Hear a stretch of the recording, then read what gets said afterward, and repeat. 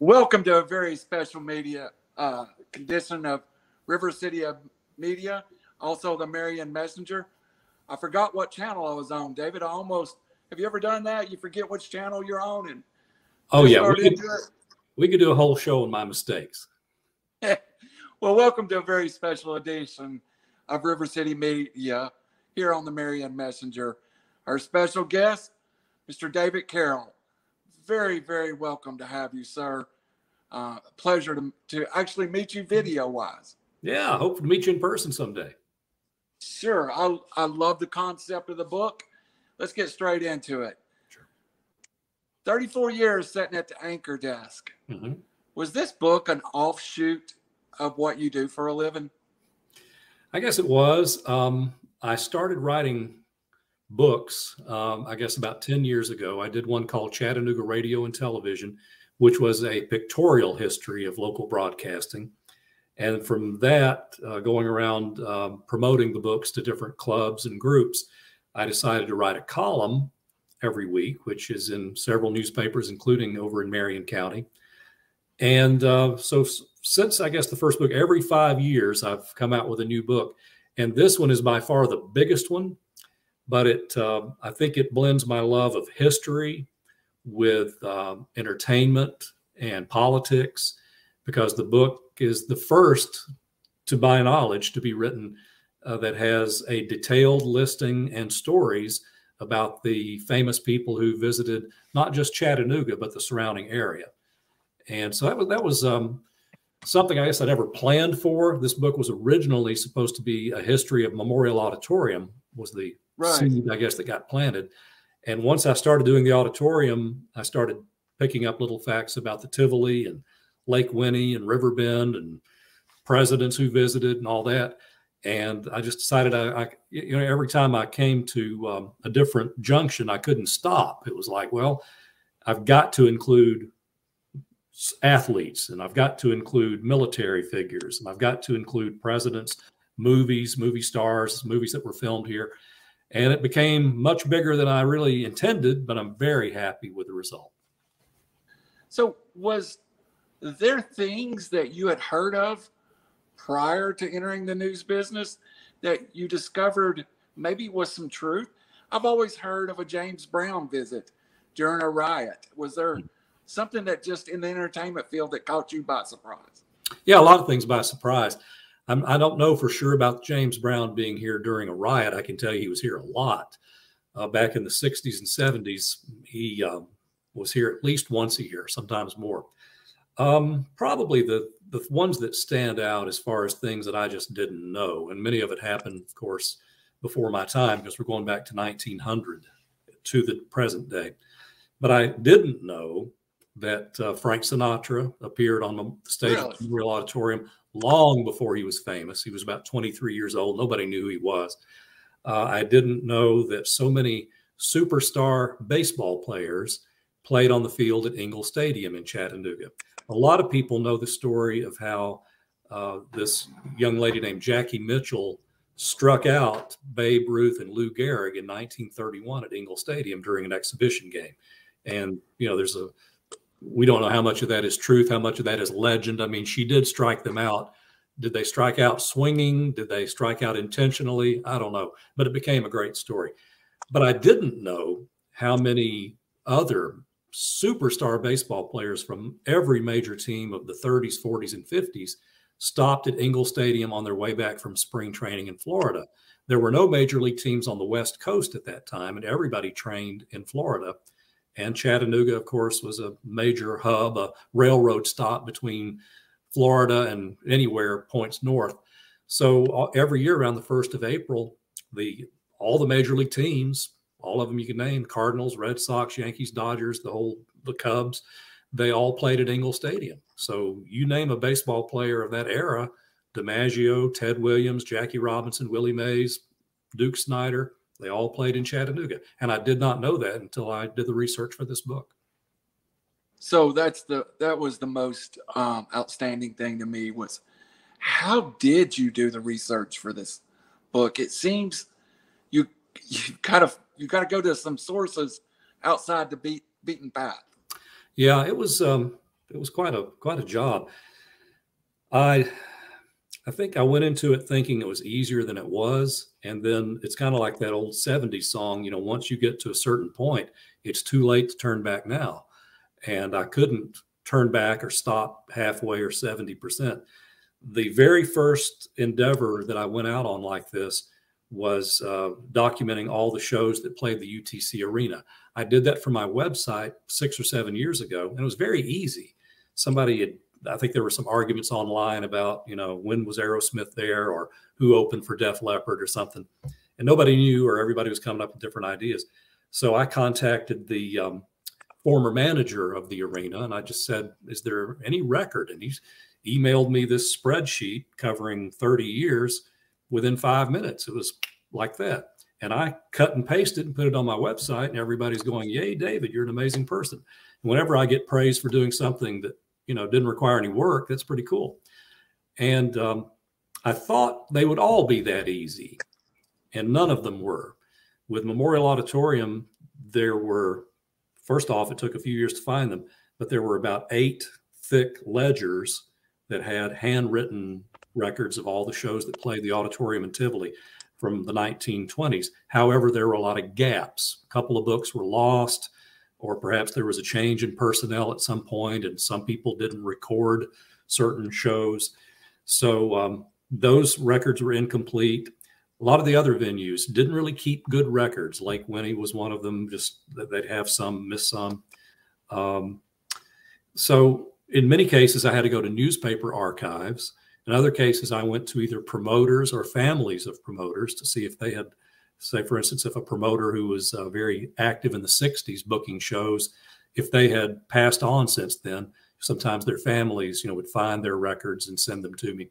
So it was a variety of sources, but it was hard. And probably looking through newspaper records was the most time consuming, and it certainly, you know, wear out my eyes from time to time, because there would be a record in the Memorial Auditorium ledger that might say, you know, January 15th, 1965, WDOD shower of country stars. Well, who was there? You know, right. For a long time, I did not know, and there was no way to find out. So that's when you have to go to newspaper archives day to day to see the ads or the reviews, stories written about it. And finally, I was able to piece all those together and name all the names of all the shows. So it was a chore, but I'm glad I went through it. So we'd be remiss if we didn't discuss the venues in Chattanooga and how, you know, I love the history of this city. It's one of my passions too, but we have such an eclectic group of venues, from the Tivoli to the Memorial Auditorium. Even the UTC Arena, especially when it opened, really brought in national acts. Do you think this great, wonderful selection of venues gets everybody on their way up, on their way down? We get them all at some point. Most of them. You know, we never got the Beatles. We never got the Stones. You know, there were some big superstar acts, ABBA, you know, different people who were world dominating acts at their peak did not play here. The Bee Gees, for example, we got once back in the 60s when they were pretty well known. Right. And twice, I think, in the 70s, just before they hit it big with Saturday Night Fever. I mean, the Bee Gees were always a big act, but after Saturday Night Fever, of course, they were monstrous. We never got Elvis on a stage here. He actually passed through and spent the night here a couple times, but never got him on stage. It varies from decade to decade. For instance, if you go back to the earliest parts of the book in the early 1900s, and when the auditorium and Tivoli were built, both in the 1920s, we had a run there of about a decade when we got pretty much anybody we wanted, because those theaters were new. They were a good size. And again, Chattanooga being a railroad hub at that time, we were fortunate enough to get people, frankly, who were on their way to and from somewhere else. And hey, let's stop and make some money in Chattanooga while we can. Things started slowing down around the 1950s when television came along. And that was not just here, it was nationwide. A lot of people were fascinated by that new box in their living room, and, you know, rightfully said, you know, why should I pay $25, not $25. Why should I pay $5, $10 to see Doris Day when she's right there on my free television? So during that period, things like gospel music, roller derby, and professional wrestling kept the auditorium open. There were people in town who wanted to shut it down. They felt it had outlived its usefulness. The Tivoli largely served at that time as a showcase for the arts, for our local opera, symphony guild, school groups, that sort of thing. And then in the 60s, it shut down live performances to become a movie theater. Meanwhile, the auditorium had a bit of a revival in the 60s, and that's when we get into the period you're talking about, where the multi-act shows like the Jet Fly Spectaculars and the Country Station Shindigs would bring in, a stage full of top 40 current hits artists or Grand Ole Opry artists from Nashville. And then when the arena came along in the 80s, it was a little bit ahead of its time for this region with 11,000 seats. And suddenly we could bring in the acts like Van Halen, Kenny Rogers, and others that had sort of outgrown the 4,000 seat auditorium. Sadly, we move into the current era where some of the cities around us have kind of outbuilt us when it comes to a large arena. When you go to the Phillips Arena in Atlanta, or you go to the Bridgestone Arena in Nashville, those places were built largely for concerts, where the arena is obviously a basketball facility. And they built, say, with 16, 17,000 fans in mind. So if a superstar group wants to come to our region now, they bypass us and go to Atlanta, Nashville, Murfreesboro, places with newer and more artist-friendly venues. So we've gone through a lot of changes in the decades, but other than a few of those major superstar acts that I mentioned, most of the big ones have played here, and especially in country music. Our proximity to Nashville, pretty much anybody who's ever had a top 5 country hit has played here, either on the way up, or while they're at the top, or on the way down. Yeah, I'm a big rock guy, and I was privileged to see Cliff Burton of Metallica prior to his passing, which is, in my world, a great honor. So it's something, the arena, when it first opened up, was a mecca for rock and roll in this area. And I think sometimes the festival seating also have hurt some of the arena acts, but that's Absolutely. For another time. Go ahead. No, I was going to say that probably the one of the things that hurt the arena as years went by was that many acts that are very meticulous about sound played there once and never came back. In many cases, artists who were doing acoustic shows or, more, how do I put this? I guess songs that require some intimacy didn't like the acoustics and the echoes and, frankly, the chatter among the crowd that could be heard. It was just, it is a good place for a rock show. It's a good place for, monster trucks and wrestling and game shows and things like that. But it just wasn't quite built as a good concert place for certain shows. And that hurt in some ways. And that's the reason the Tivoli, with its intimate setting, its great acoustic, to hear an acoustic set in the Tivoli is a pleasure unto itself to me. A couple of guitar singer-songwriter shows I have seen, it's been absolutely a venue that blew me away. So I could talk music all day. It's a passion of mine. But you said politics. And in my head, I knew of 2 presidents that had visited Chattanooga. I went to my favorite thing, Google, put in presidential visit Chattanooga. I was outstanding. I was like, I think I came up with 20 or so. And how many 27. Oh, wow. Mm-hmm. Tell us about one that might be a little off the beaten path. I'm like you. I mean, I had heard, and of course, lived through several who've come here in my lifetime.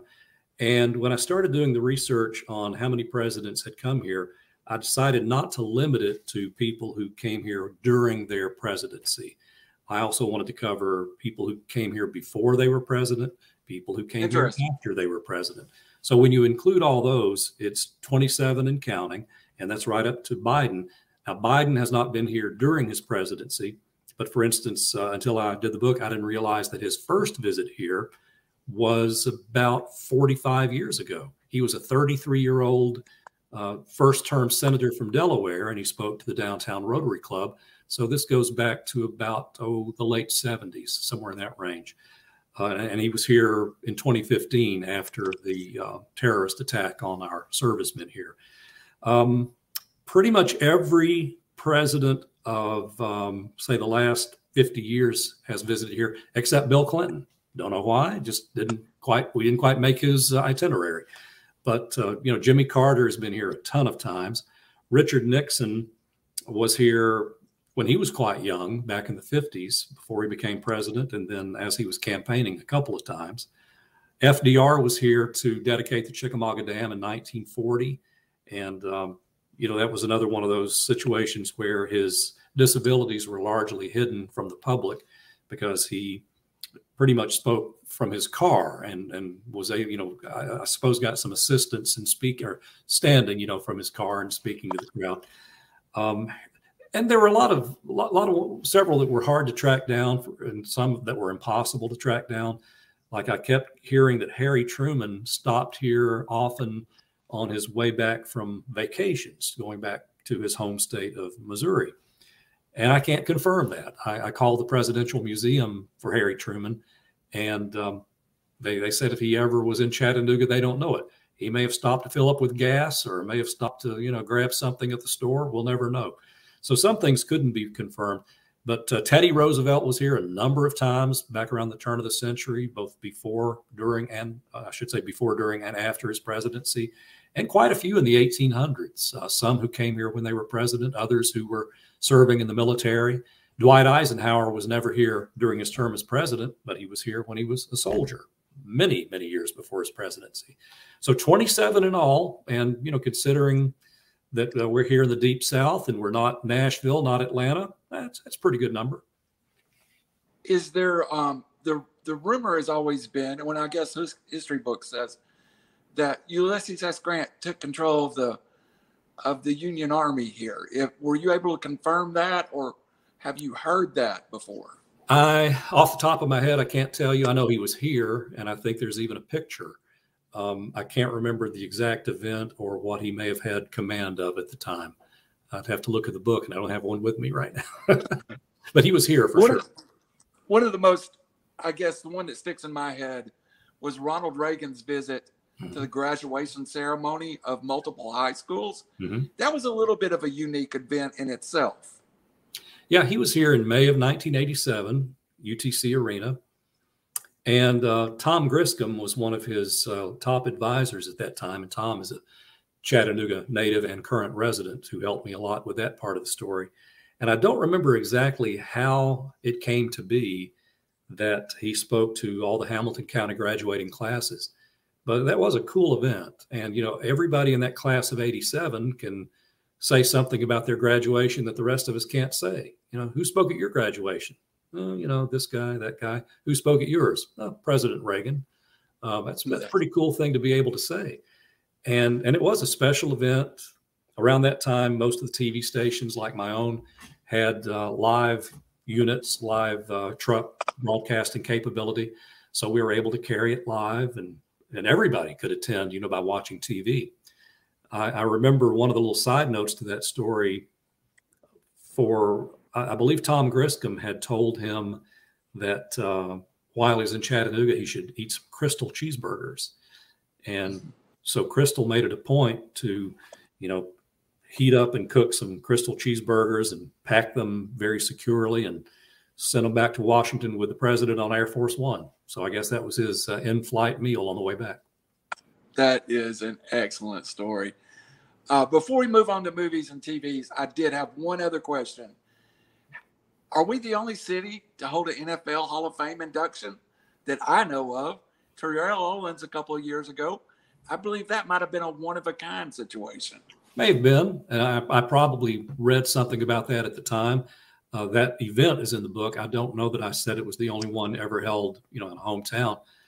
And, it was unusual, and I don't know that it was ideal. I think Terrell Owens did that as kind of his own little personal statement or protest, as it may be. Right. Nice event. I mean, they did it upright and did it at the arena. So I can't say for sure that we're the only one, but I'd say there can't be many others.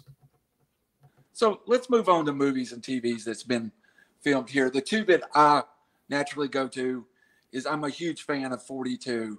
Mm-hmm. And then I'm just the age that I grew up with a crush on Christy McNichol, like everybody my age did. So the filming of The Nights the Lights Went Out in Georgia here locally was near and dear to my heart. Have there been other films that's been filmed here? I think if my count is correct, it was around 15 in all, and a lot of this dates back, I think, maybe to the 40s. There was one filmed in the Fort Oglethorpe area. In the 50s, there was a Disney movie filmed near Baylor School with Fess Parker. Walt Disney actually came to Chattanooga to, I guess, kind of oversee the filming one day, and thought he was doing it secretly. And I guess word got out somehow, and a reporter met him as soon as he got off the plane. And Walt Disney was like, how did you know I was coming? And, the reporter's like, well, I'm a reporter. I have sources.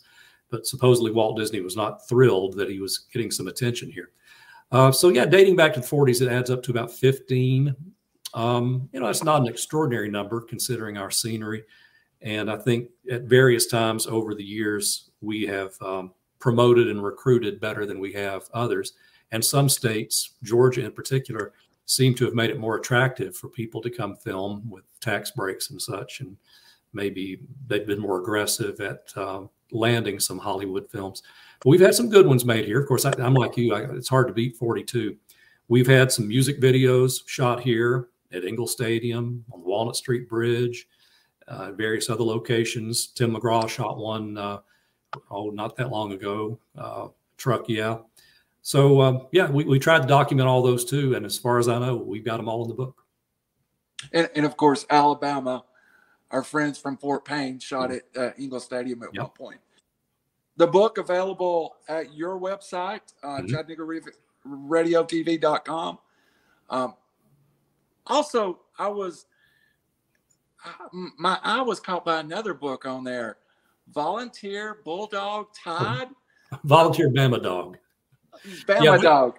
That's the one I wrote 5 years ago, and it's primarily a collection of the columns that people have liked over the years in the newspapers.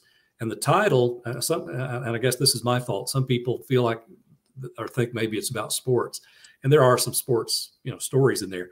But the title actually comes from that spot near Nickajack that you can stand in Alabama, Georgia, and Tennessee at the same time. A lot of people aren't aware of that. And I wrote a column about it and then included it in the book, and have given directions either personally or via the column and book dozens of times over the years. Sometimes I wish I'd set up a concession stand there.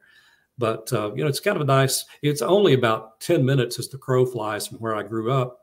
And yet it was only about 6 years ago that I actually stepped foot there for the first time and found the marker and stood there. And that's what inspired me to write that, is just, I love all these three states, and grew up in Alabama, worked in Tennessee now for decades, and have made that, trip between the two, stopping in Georgia a zillion times.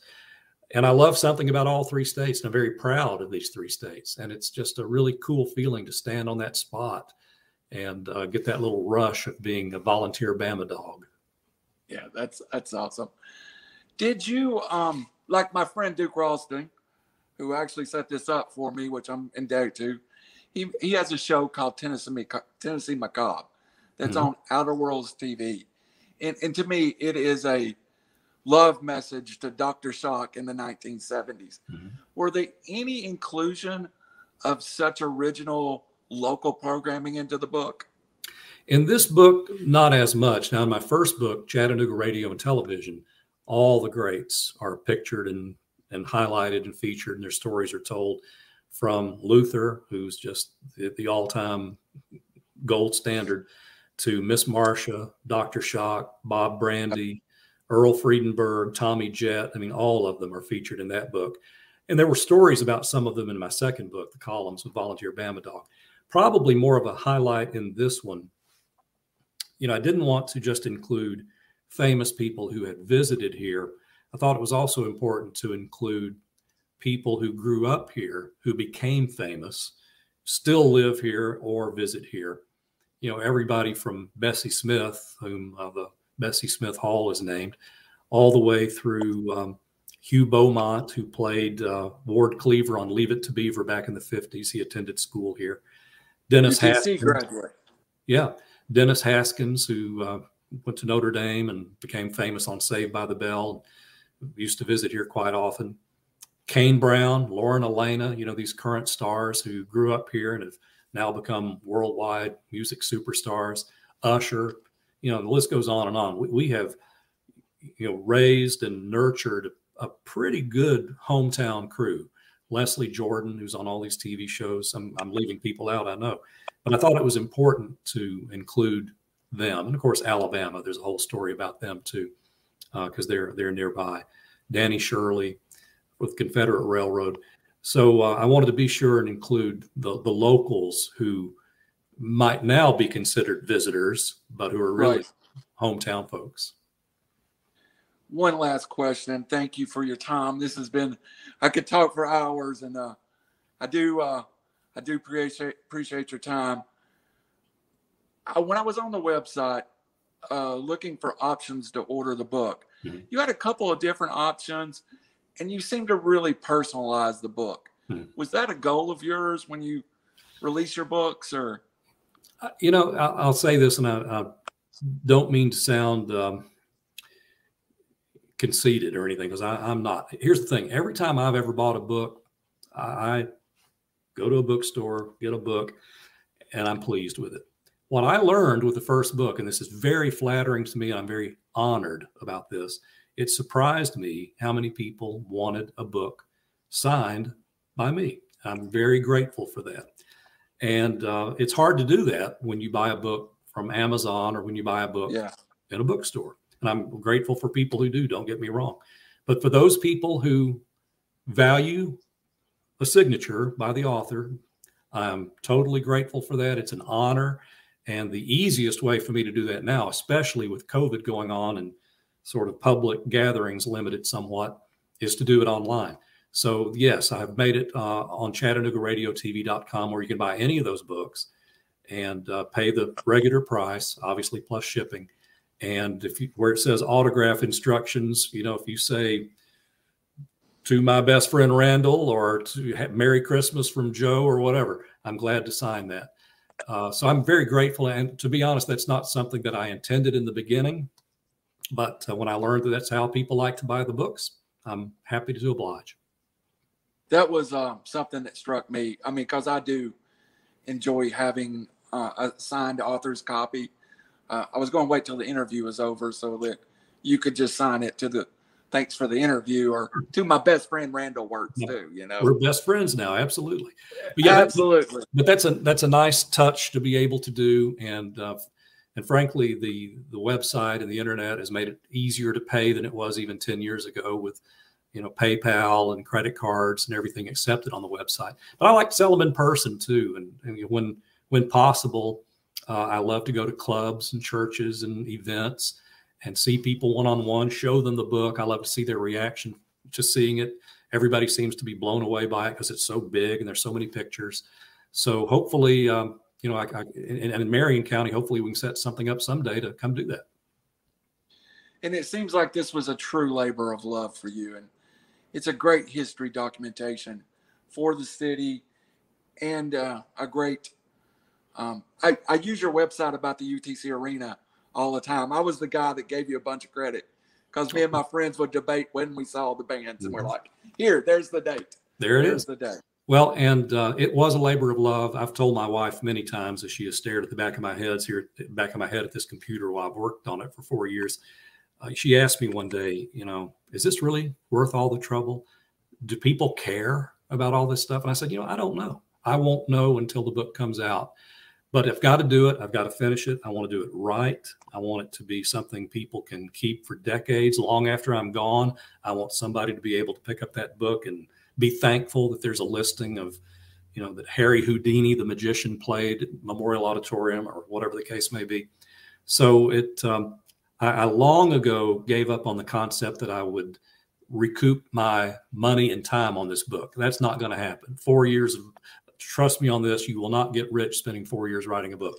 But I consider it a gift in the sense that nobody else was doing this. I don't know if anybody else would take 4 years to do it. If they did, God bless them. But I did it, and I'm proud of it, and it gives me great joy to see people enjoy it. I am going to be thrilled to get a copy in my hand.